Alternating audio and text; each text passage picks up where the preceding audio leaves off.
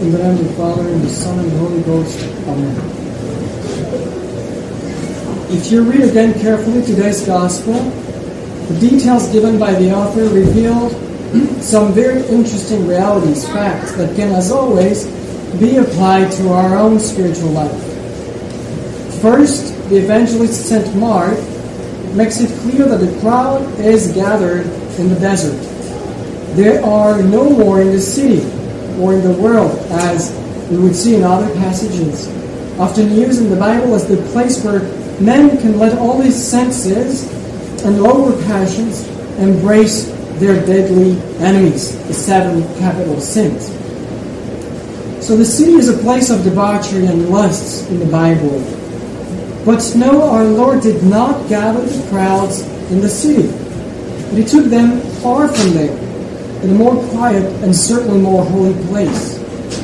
After a long walk, in order to receive the miraculous bread from His hands and the hands of His disciples, they had to leave the city and go forth to the desert. The desert, contrary to the city, has always been considered as the place where the soul can encounter and converse with God, place of solitude, place of prayer.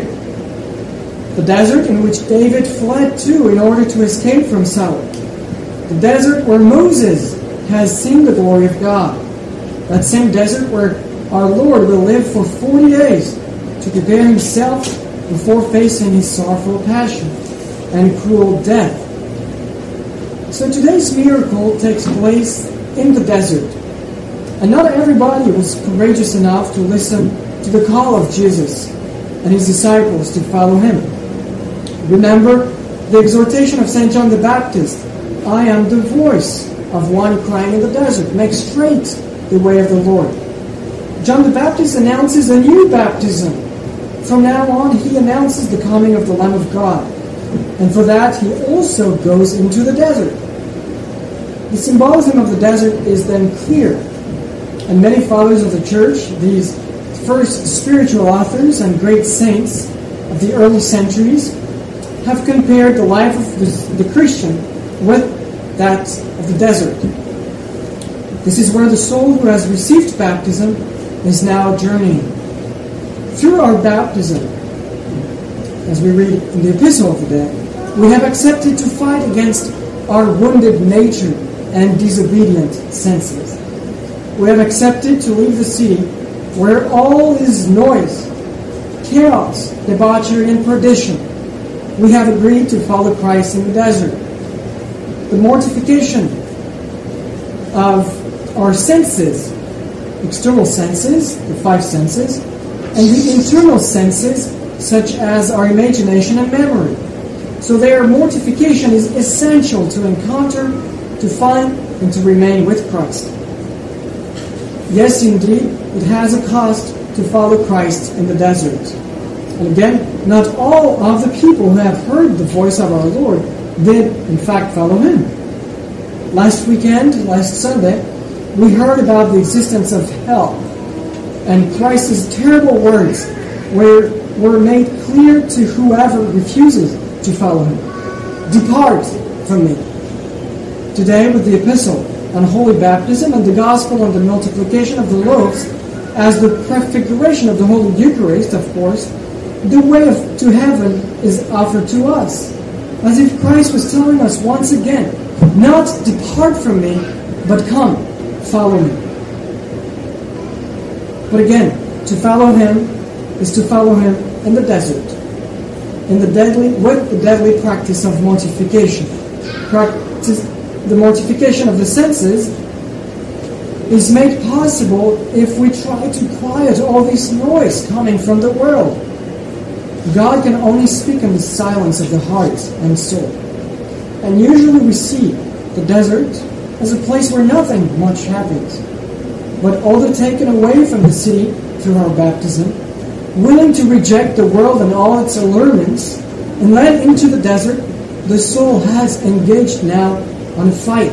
Still, against the evil one, of course, but also and mainly against ourselves, against all these prideful attachments, these immoderate passions, this lack of courage in giving ourselves without measure to Christ in our duties and obligations in our state in life.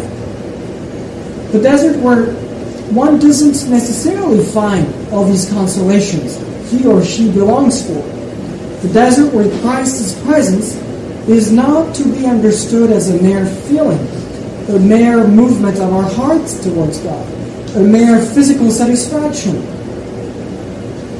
but a much deeper encounter, guided and enlightened by faith, even when all else around us seems to fall apart, and to pull us back into that seating, questioning maybe the promises of our baptism, questioning the very foundation of our faith, shaking up the very motives of our hope and confidence in God.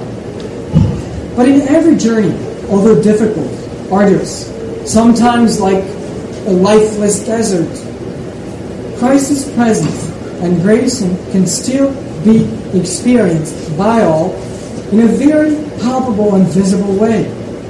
And today's gospel, of course, prefigures, announces this presence already through the miraculous bread. We have here the mystery of the greatest gift men can ever receive from God, the Holy Eucharist. Although, of course, our Lord in the gospel today also announces the reality of the seven sacraments, since he mentions 7 loaves and then 7 baskets left to feed this multitude of people. But of course, the symbol is first the one of the Holy Eucharist, soon to be given to the crowds. Every man who has been on a long pilgrimage or a long hike, it's certainly a good time to do it, knows that it is essential for the body to receive a good amount of energetic food regularly to keep oneself in good physical condition. It is exactly the same with our soul, and often the analogy with the body is taken to explain the complexity of our own soul. If my soul is not properly fed, then the soul starts dying slowly but surely. The Holy Eucharist is the heavenly food that strengthens our whole being. This is what the post-communion prayer says today. We have been filled with your gifts, O Lord. Grant, we beseech you, that we may be cleansed and strengthened by their effect. The proof of that is clear if we look at this whole time of confinement. How many have been falling more easily into sin, maybe grave sins, because of the lack of recourse to the sacraments, and especially the sacrament of Holy Communion. And when temptations seem stronger and more insistent than usual, more persistent, well, let us feed our soul with this supernatural food. This is why I encourage you once again to attend Mass on a weekday, even just once in a while, especially when you're struggling against a particular temptation, particular struggles at home, in the couple. And then if one has the misfortune to fall into temptation and commit a grave sin, may he quickly find back the grace he has lost through the sacrament of penance. And then may he go to receive the substantial food that will invigorate him. Look at this incredible word from our Lord himself, full of compassion and love. I have compassion on the crowd, for behold, they have now been with me 3 days, and have nothing to eat. And if I send them away to their homes fasting, they will faint on the way. For some of them have come from a distance. He cares for the weakest pilgrim. He wants everyone to receive the help he or she needs. And this opens for us another aspect of the life of Christ's followers. These people are suffering, starving, because they have been following Christ for 3 days. What about us on our journey to heaven? We all have our suffering, our pains, our sorrows, our crosses. But God never sends crosses that we would not be able to carry. Why? Because once again, He never refuses His grace and gives us constantly the means we need to continue on our journey, as soon as we do not reject His grace. So let us finally invoke God's help and beg Him for the grace to understand more deeply the reality first of our baptism, where we have been united to that flock of pilgrims, which only vocation in heaven. And second, let us beg for the grace to have this taste for heavenly things, and especially this taste for the sweetest of all gifts, the Holy Eucharist. Amen. In the name of the Father, the Son, and the Holy Ghost. Amen.